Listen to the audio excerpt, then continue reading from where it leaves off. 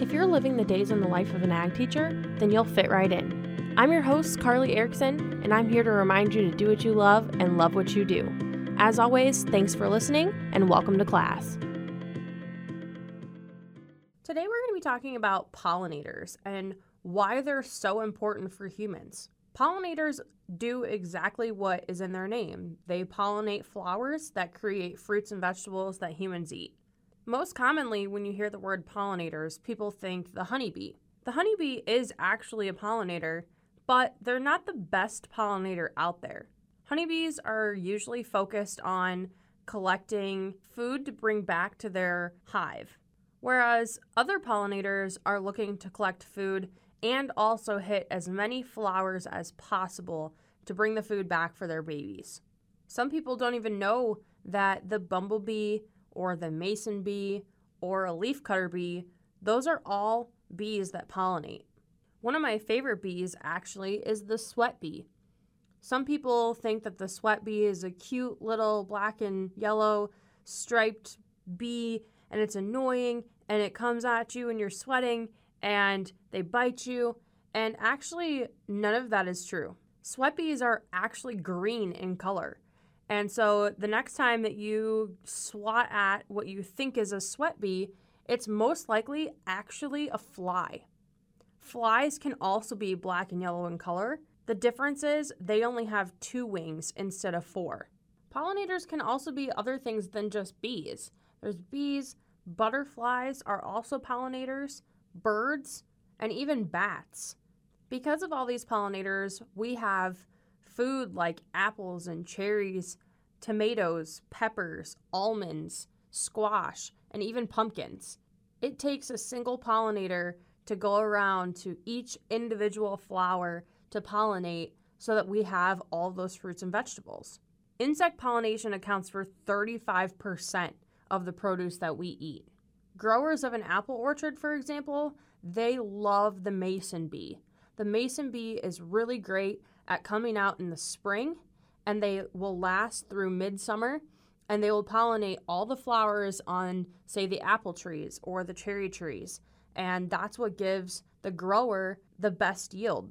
Without bees or other pollinators, the farmer would physically have to go through and hand pollinate each individual flower in order to create a fruit, whereas a bee can come out every day and do it on their own. This all sounds great, but what happens when we don't have pollinators? We're seeing a decline in our pollinator numbers, and we have to find a way to help them. Some ways that the farmers can help pollinators is to use CRP, or Conservation Reserve Programs. CRP is where you take your farmland out of production and you turn it into a prairie land. And that allows natural prairie flowers to grow, and it provides a habitat and a food source for pollinators. Prairie strips are another really great way for farmers to help the pollinators. Having a prairie strip in the middle of your field or even along the edges, that allows the pollinators to travel a farther distance. Most bees can only travel less than 1 mile at a time. So they have to have food sources in between in order to be able to continue to fly. Then they also have to get back to their nest so that they can bring that food back for their babies. Really, anyone can help this issue. You don't have to be a farmer. You can be a homeowner and make sure that you plant appropriate flowers for bees and butterflies. Maybe having a monarch garden in your backyard, which would consist of milkweed. Avoiding mulch is another really good thing that homeowners can do, and rock in your landscaping. Mulch and rock are really hard for bees to get around and move, and so when they're able to just burrow in the ground directly into the soil, that's where they make their nests, and you will actually see them be more abundant in your yard or on your land. And if you have a home garden, that could be really good for you because they will come and pollinate hopefully all of your garden. These are just some simple things that we can all do to change the pattern of the bees that are in our area. Simply avoid mowing your ditch. Keep those natural prairie flowers growing in your ditch and allow for the bees to consume all the pollen and nectar that they can possibly have, and they will fly around for days pollinating all of your neighbors' gardens, and we will have better yields than we've ever had. Another way could be if you and your family are going to a nature preserve or a forest preserve, avoid disturbing wildflowers. Keep those prairie areas as calm as possible with minimal human disruption. That will allow for the maximum amount of pollinators to be in that area, and that's another pit stop for them. That's a food source for them before they can get to your garden or before they can get to the field where they pollinate. And those are absolutely necessary for bees who have a shorter flying distance. You know what time it is. It's time for the Ag Career of the Day.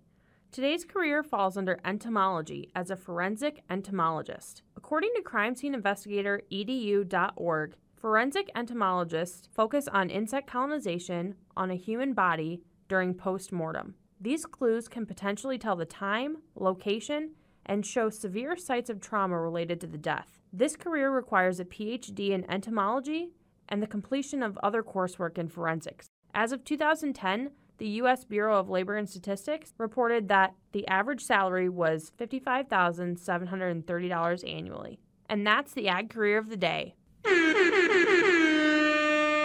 People who live in urban areas also have a great opportunity to help the pollinators.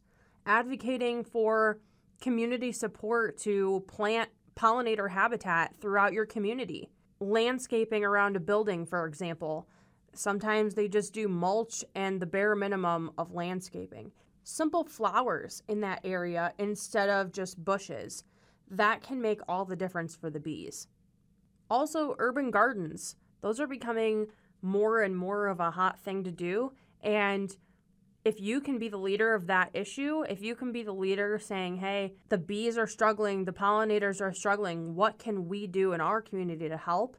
Absolutely take that opportunity to lead that issue and push that through your community and help business owners and help other people understand that they can make a difference in a small way. And after everybody makes their own small difference, we're going to see a big increase in our pollinator numbers. And that will create a big difference that's being made in your community and in all other communities.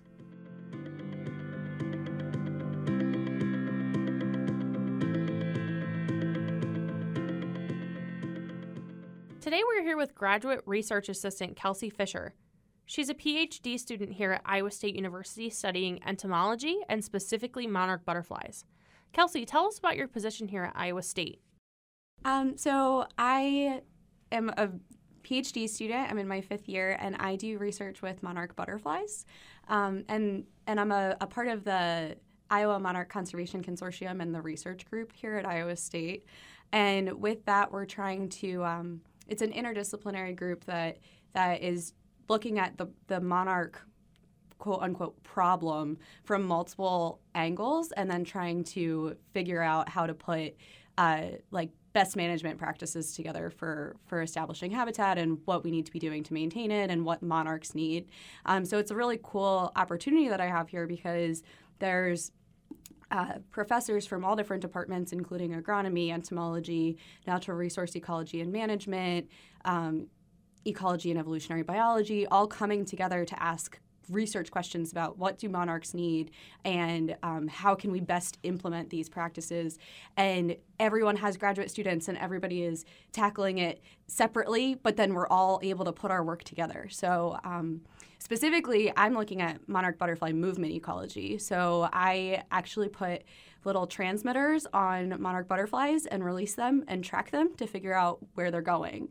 And the reason I'm doing that is because I want to see how monarchs are finding and then utilizing different habitat patches. So places that have milkweed, their larval obligate host, the host that they really need. So how are they finding that, and then how do they find the next one? And when they come in contact with a habitat intersection where you have a cornfield next to maybe a prairie or a roadside or something, which direction do they go and how do they make decisions at make decisions in quotes, but how do they make decisions? Where are they going to go? Because then the hope is that we'd be able to establish habitat patches in places to help facilitate movement, because we need a lot more milkweed in the landscape, but we don't just need more milkweed. We need the monarchs to be able to find the milkweed. So if it's in places where we know that they're going to be interacting with it, then we'll be able to get more monarchs interacting with milkweed, laying more eggs, and then ultimately getting more monarch butterflies. Yeah, absolutely. So those are definitely some things we can do, I would say, to help increase the monarch butterfly habitat and just overall well-being. And in numbers, hopefully they can go up if we provide milkweed and more habitat. And what are you finding? Like, where are they going in your research? Yeah, so that's really interesting. I'm still like teasing things apart, but I actually really excitingly just got a paper accepted. Awesome. Where we were tracking monarchs within a prairie. And the one really interesting finding that came out of that is that they'll spend some time within a prairie, but when they leave the prairie, they take really, really big steps. Or really, really big flights is the right word to say. So they'll be in a prairie and they'll fly around from flower to flower, milkweed to milkweed, spend a little bit of time there, and then as soon as they decide that they're done there, they fly like 250 meters to go find another place to go. So they take these big flights, and this with the tracking technology that I'm using, this is the first time we've been able to see those, because people have been watching butterflies forever. But you really you're limited by your vision. And so you can only see what they're doing within the prairie. And then once it leaves that area, usually people are like, I don't know where it went. Or you can't have confidence that you're looking at the same butterfly again. And with this, I'm able to have a little transmitter on it that's producing a signal. And then I can track the signal down and find exactly where that butterfly is. Which is really cool. Yeah, that's awesome for sure. I'm sure that research is going to go a long way, and hopefully we're able to see specific patterns in the future for sure. Yeah. So we know that monarchs aren't the best pollinators, but in general, what are we doing? Are we seeing that there is a real decline in pollinator numbers? Yeah, so I could first talk a little bit about like why maybe monarchs aren't necessarily the best pollinators. Sure. So bees and like native bees and bumblebees and things like that, they're furry. And so when they go and visit a flower, the pollen is able to attach to their little furry body, and then they squeeze all the way into the flower and then get pollen all over them and then go and squeeze into another flower. And when they go into the other flower, some of the pollen gets off their fur bits, and it pollinates the flowers. Well, monarchs have a different strategy of feeding, and they feed through like a siphoning proboscis, which is pretty much a straw. So their mouth parts coil up, and then when they go to feed, they uncoil it just like you would put a straw in a cup, and then they coil it back up again. So, and that proboscis isn't furry. So they're just putting their straw in, maybe getting some pollen, maybe not, and then coiling it back up. One of the really cool things, though, is that the monarch butterfly needs the same types of things that the pollinators need. So monarchs can lay their eggs on milkweed, but they need to forage for nectar on all kinds of plants. And diversity is really good for their health. And so we want them to be feeding on lots of different things. And those lots of different things are also what the bees are using and the other pollinators and stuff. So the monarch butterfly itself isn't a fantastic pollinator. There might be some pollination there every once in a while, but it's really more of an icon. People like the monarch butterfly, and if you can get behind the monarch and the things that the monarchs need, you're also inadvertently getting behind pollinators too. So it kind of just can be like the poster child of pollination, even though it's not stellar. Yeah, that's awesome. It seems like they really do go hand in hand. They need the same things, and if we're helping one, we could be helping all of them. Yeah, because the only thing that's a little bit different is that the monarch butterflies need milkweed. And if you're going to be planting a prairie patch, or you want to be planting a pollinator garden, there's really no reason not to plant milkweed, because you'll be helping the monarchs, but also all the native bees, they all feed from the milkweed too. And so it can really be helping all of them. How important are pollinators to the future of our food supply? Yeah, so most of the really yummy foods that you like eating, like strawberries and blueberries and apples and fruits and veggies, they all need pollination in order to be in existence. And so we really do rely on pollinators for those types of things. I'm going to say that it's not necessarily that we need pollinators to keep our food supply going, because we don't necessarily need to be having all of those things. I mean, it makes our life so much happier and yummier to have all of those things. But we could probably figure out ways that humans could help do pollination services if it came to that point. Mm-hmm. But the problem with that would be that it would be crazy expensive to buy your strawberries or your blueberries, because then you're going to be having a person that has to go from flower to flower and hand pollinate all of the crops, rather than just having bees do their regular jobs every day.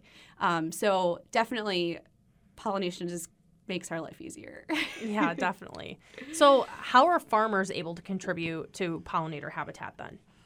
Yeah, there's a lot of ways. So one of the things that is really important to notice is that most of the land in Iowa and the Midwest is in agriculture. And so it really does fall a lot onto farmers, but we want to make sure that we're having a relationship with the farmers so people in urban areas can help the farmer, and so that we all feel like we're in this together. So we're all doing what we can. And so one of the things that I was talking about earlier was the Iowa Monarch Conservation Consortium, and that's actually a group of 45 organizations that are like agriculture and community and all kinds of different groups coming together, including like the Blank Park Zoo and the DNR and Pheasants Forever. And the role of the consortium is to get the members of the consortium helping to establish habitat. And so through this, it's not just farmers, it's everybody's problem. We all need to work together and everyone can do what they can. But for farmers specifically, there are some government-funded programs like the CRP, Conservation Reserve Program. And within CRP, there's the CP42, which is specifically a pollinator mix. And so, and that pollinator mix could include milkweed. So you get to kind of pick what you want to be putting out there, but you would get some government funding to be able to put a little area of your land into conservation land and have some beautiful flowers on it. But in addition to that, not everybody has the opportunity to have CP42 property. So taking advantage of any of the little spots that aren't utilized, like one of the great things is that like the edges of the fields, they can have some great things in them. And if you throw some seeds out there in the winter, maybe the following year you'll have some beautiful blazing stars along the edges of your fields rather than just like the weedy stuff that might be out there. Also, like if there's an area where you're parking your equipment and you mow it all the time, maybe there's a little section of that you could put like a little pollinator planting or something like that. It doesn't have to be huge areas. And one of the things that's great with the monarch and with bees and everything too is that they're really mobile. So they don't go to a place and stay there. They continue to move from habitat patch to habitat patch. So having these little patches really helps facilitate movement across the landscape. Yeah, and I think it's important to mention one thing you said, that they don't need to be really big spaces. Mm-hmm. It just needs to be a little space, and we need to have a lot of them in different areas. Yeah, and that's one of the great reasons that urban gardens and things like that are happening, because they are these little patches, and kind of just taking that thought into the agriculture world will just make it so much easier for these monarchs and bees to find things that they need to survive. So yeah, just the little areas that are not utilized. Like, so if you round a corner all the time and then you have like a grassy patch on the edge of that corner, that could easily be converted into like a pollinator habitat. So just taking advantage of places that maybe feel underutilized. Yeah, absolutely. And like, why would we want to mow that if we don't have to? I mean, exactly. let's save ourselves that time and effort. Yeah. So aside from planting some pollinator habitat, what are some other things that we can do at home or in our communities? What would you say to a potential ag teacher or a student in a classroom that they could do to help? Yeah, so it's really important that we get the milkweed and the nectar plants and the native species out there. And also farmers and landowners or house owners or whatever, people that have some land, some bit of property, making sure to use pesticides responsibly is really important because that's linked to the decline in bees and and monarchs as well. And so making sure to use the labels and not spraying when you shouldn't be spraying because the winds are too high, and making sure that you're paying attention to those kinds of things. That's really important. But also, we kind of touched on this a little bit, but even if you do have a grass lawn, if you just mow it a little bit less frequently, then some of your clovers and stuff will be able to flower. And there's been a few studies recently that's really interesting that they've looked at lawns that are mowed every 2 weeks and lawns that are mowed every 3 weeks. And just by waiting an extra week in between mowing, it provides way more floral resources for bees, and they're using them a lot more frequently. Wow. Yeah, which That's I thought really was really cool. cool because it's actually helped the pollinators do less. Yeah, Yeah. that's really cool. Yeah. Awesome, Kelsey. Well, I think we've talked about a lot of really great things here today, and we thank you so much for being on here with us, and we can't wait to see the research you're going to do in the future. Thank you so much for having me. It's been fun.